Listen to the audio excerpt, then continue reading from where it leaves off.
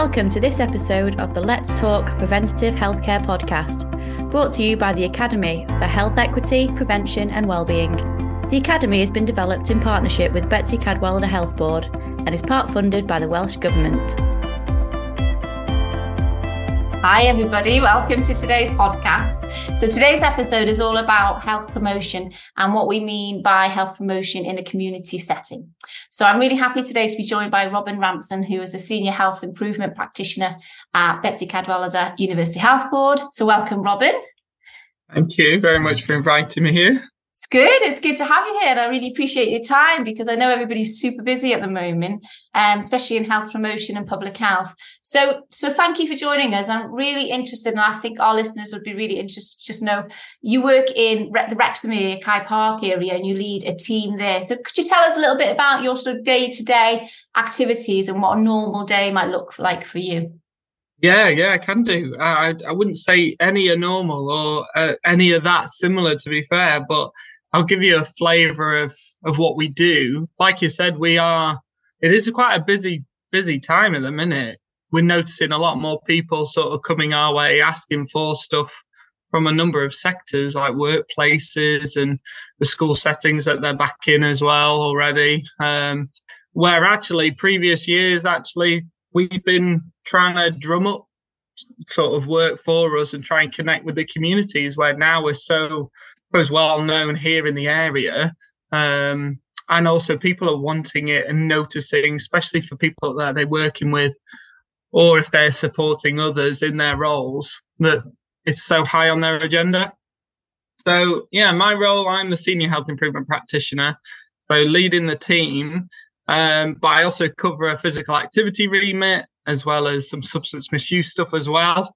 And then week by week, we deliver a range of programs. So whether we're in a community setting where we've recruited people through sort of nurse practitioners, other agencies and GPs for a need, whether it's weight management or physical activity based, mental health and emotional well-being boosting programs as well, or stress management.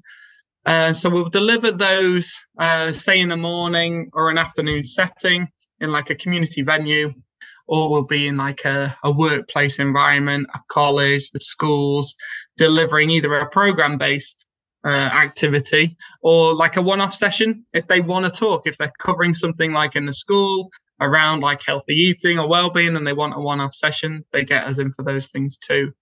It very much moves and changes with the seasons, very different depending on the need. You can imagine like January, the demand for that behaviour change work that we can offer and deal with programs like that. But then as the build up to like Christmas, maybe you're looking at like the stress management stuff that people are dealing with that is more required. So yeah, it can change quite a bit. When the schools like are on holiday, like we have been this summer, we try to put activities on. Often we're going into those settings where actually when they're closed, we can do a lot more with our sort of adult-based community groups or charity groups. Or we can put stuff on that we can hopefully entice like families over to. So a typical week this summer, we put on this breakfast club. Oh, We've had some nice donations where we could put on some fun activities and free cereal and toast for families in the area to come to. And we partnered up with Flying Start with that one in our area on Kye Park. So that's amazing. It's so very varied. Was that free to everybody then in the community? It is. Yeah, we did that. We made it with free. We advertised it around the area, and you know what? Even only getting like a handful of families to that, and we did it one day a week, every week of the summer holidays. It was such a nice opportunity. Families were mixing, they were making new friends and contacts, and it was really well received. It would be always nice getting more families and down to that, but you know what? If put on a breakfast club at 9:00 and everybody wants to be out of the house on the summer holidays as well, but I know others maybe have already had their brekkie and stuff. But there's a lot that goes on, so we try and make sure we're involved really. That's amazing. I think that's fantastic. I've not heard of anything like that in a sort of community setting. I think that's great. It sounds like your team is really busy. You do some fantastic stuff. I mean, your background is physical activity more, isn't it? Talk to me a little bit how important you think exercise is within all of this, because you do quite a lot on exercise, don't you? Yeah, it's a biggie for me personally. I mean, I did the sports science degree after being so enthusiastic with sport and fitness throughout my school years. And maybe at the time when I went to uni, was thinking about maybe looking at PE teaching as a career. But while I was there and I was on the sports science degree, I was like, I quite like to look into sort of the health aspect a bit more. So I did my pathway. I could have split to like sports performance or that sort of teaching, coaching thing, or towards a health side of it. And I went down that route, did some personal training qualifications as well, and was working in a local leisure centre throughout the final years of the degree, and carried that on really. And that was when the passion was, I think, helping people on that level and realizing the benefit of getting people more active and the changes in people from it. So when I left uni, I worked at I was in Lancaster, and I got a role doing a studentship post-grad work with Glyndor University, changed its name now to Wrexham University, within their sports science department. And they were looking into childhood obesity as a topic for a number of years. And then after that, I was with the exercise referral scheme in Wrexham for a couple of years. And then I met this team that I'm now part of and leading. And it was just like a nice flow into it. And that very much focused on my knowledge and expertise on fitness and sport and exercise, and how sharing that and getting people, it's sometimes not on their radar, or they've got barriers to getting started with it, or whether it's something that they've done in the past and they don't know how to get back into it. So that's where my role within the team is always, being an advocate for it and really promoting it hard and encouraging and supporting those who want to get into it. Yeah, wow. We're lucky as well. We've got lots of great partners in the local area, whether there's offers for free sessions that they can do, like the leisure services, or the active Wrexham teams going into places to deliver stuff. And we'll deliver stuff with my qualifications and some of the others in the team, where we can put on taster sessions for free or for just a couple of quid to try and snowball their adherence in something. Yeah. It's amazing. It's a lovely journey actually to hear how you sort of, you've got this background in exercise, but you've got this passion of health as well. And I think your skills sound amazing, to be honest, so needed, because we know how much the research shows, doesn't it, how important exercise is for your physical health, but also your mental health as well. And it's very needed in your area. I'm just interested a little bit of how did the team come about in Wrexham, like in terms of this particular Kai Park? Could you tell us a bit about the background, about why it was felt that it was needed in this area? It's so frustrating how it's so needed in so many areas as well. Yeah. And Tracy, how it works. And there's so much evidence from us being a team in existence, and others are like in Scotland have been doing other health improvement stuff and promotion stuff better for quite a while. And in England, it's a little bit different. It's a little bit more competitive against like other like private-y stuff like Virgin Health and things like that will sort of, they'll have to fight for the work between that and the health board. Where in Wales, we're the only team who's doing this side of what we do, where I've always felt like the exercise and the other stuff that we cover as well, that community-based level of, if we can improve a lot of people's moods and lifestyles in general, whether it's diet, exercise, substance stuff, if we can improve that, gosh, it can have a massive impact and reduce strain on the NHS. But this would need investing in.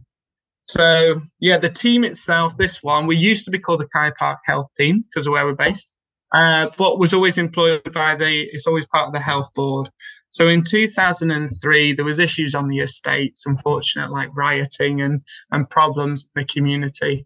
So the Public Service Board, when they got together and met to discuss how we can go forward and sort of support the area in different ways, the response was a few things, including a team that does this health promotion-y type things, where initially it was a clinical team. So there was nurse practitioners doing screening, blood pressure checks and recommending clinical support.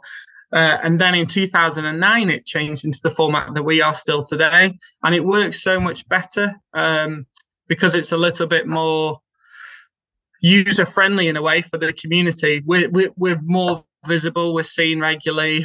They can attend things on a regular basis that we're doing and offering. And we will see people move into a range of courses. So the team, we've got 3 nutritionists. We've got 2 mental health practitioners as well. There's an assistant practitioner who very much has done so many CPD qualifications and things around it. She supports all of the work that we do and my physical activity stuff. And what we're trying hard to do is make sure it's always merged. So we'll deliver in pairs and we'll be learning off one another. We'll do extra qualifications on top of our sort of degrees and masters so we can really enhance what we can offer in each other's areas. So we've got one of the mental health practitioners, also a yoga instructor. Wow. A few of them are all doing like some fitness training qualifications as well, so they can offer more. I've gone on to a range of emotional wellbeing programs as well as nutrition courses, so I can keep offering out. And then we're always there to share each other's messages. But I think the area, it would always be hard to say, look at all the improvements we've made, because it's not that sort of a job, is it? You can't show that. Individual levels, you probably could. You could say from your feedback you're getting from your programs, these people are saying how better they feel. They've got improved mobility. They are eating better. And that's sort of snapshot stuff. But looking at generationally, that's where the change will come. Yeah. But the work that we do can only be surface level. The families and the community members that we see on a regular basis, it can never be on a bigger scale until we can change wider things, the culture all around it, the attitudes of many on the estate for health and well-being and lifestyles. Yeah, absolutely. I wanted to touch on that. How important is the social determinants of health and the environment to their health, and within that is the culture, isn't it? The family's culture. But I mean, the stuff that you do, it sounds. I can't help thinking it sounds amazing. It's like an amazing team, but working with the community is key, isn't it? Getting them to accept you, getting you understanding their culture and working with them, because I guess that's where we're going to see the shift when we see it within families. Yeah, and that took time. Building relationships took time. I've been here coming up 10 years, and so is one of our other practitioners, where the others have been here a couple of years.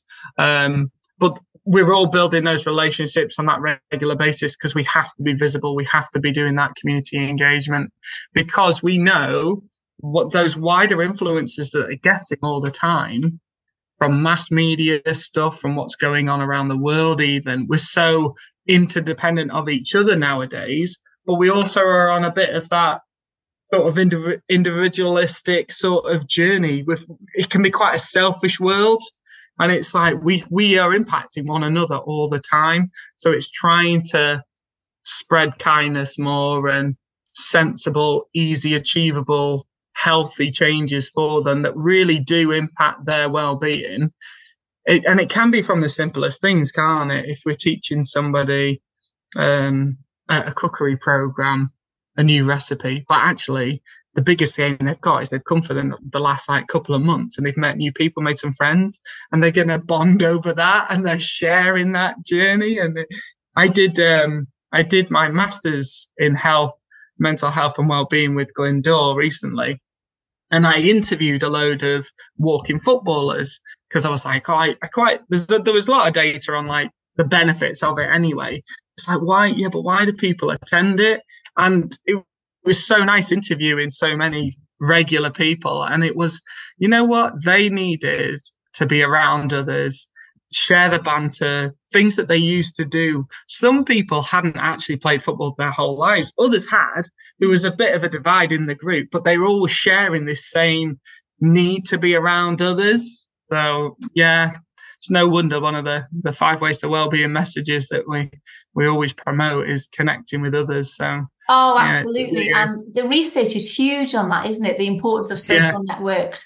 And I think we're still dealing with a lot from COVID, due to that isolation, on your mental health, but your physical health. But it's been around for a long time in the research, how important that social capital and having, strong social networks are for your health. And I think that you're very aware of that in your team, aren't you? And your links with the community. Yeah, because that social group sometimes can be quite toxic and negative at the same time, can't it? If like we're seeing a lot. This previous school year was quite entertaining because I was going in to many sessions and even did like teacher training sessions on energy drinks, and Prime being this new sort of isotonic type thing that's come out and has just grabbed hold of our primary school ages as well, like young people, in this need to get these bottles and have these drinks. They don't even like the drinks, most of them. It's right, but if they're getting into that sort of a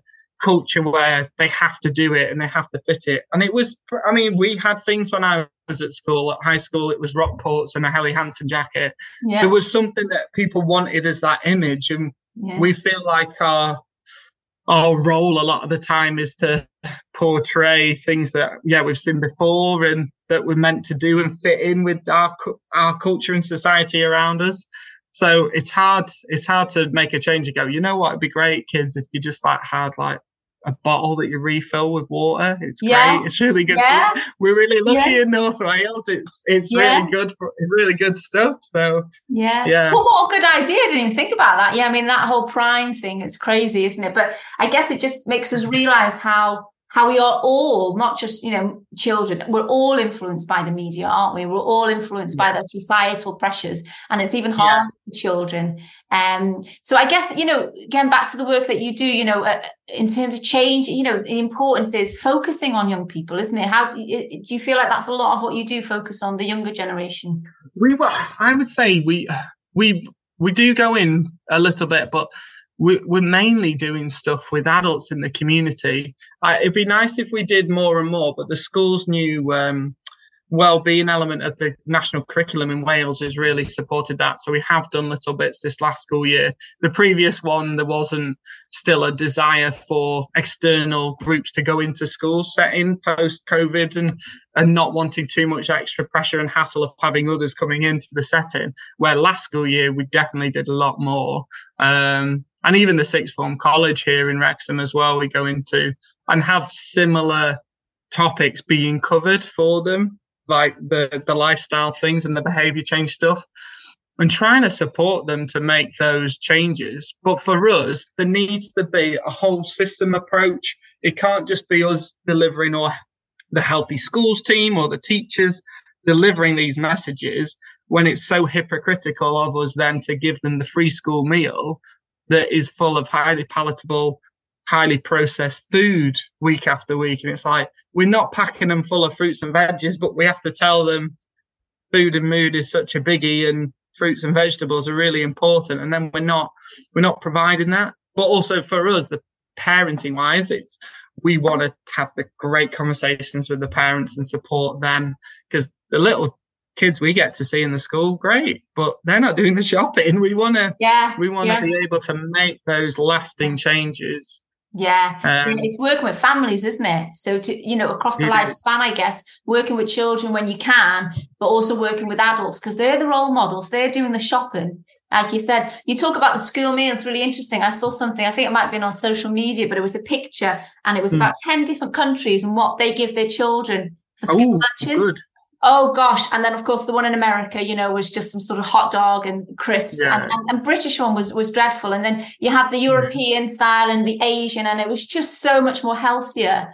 And it's not hard to do. And it's so frustrating that we're making it difficult. And we've taken decisions away from the schools because it's too easy for them to say, I'll do what the rest of the schools do in the county. And we go with the county supplier, and then they're at the mercy of what they're provided then. Yeah. So it would take a lot of headmasters to get together to all go, this isn't acceptable, we need this to improve. but it never seems to really happen. So yeah, it needs a bigger whole system push for it. But then the schools as well, being such an opportunity for stuff to happen, get the parents into your community, but they need more time and money to be able to do that, because they haven't got necessarily the space, or they don't want the staffing hours after school to be focused on that as well. So it needs to be like during the school time if the parents were free, or after school for those working parents. But it needs everybody to be up for it and on board. It is a really fun, tricky conversation that many are having now.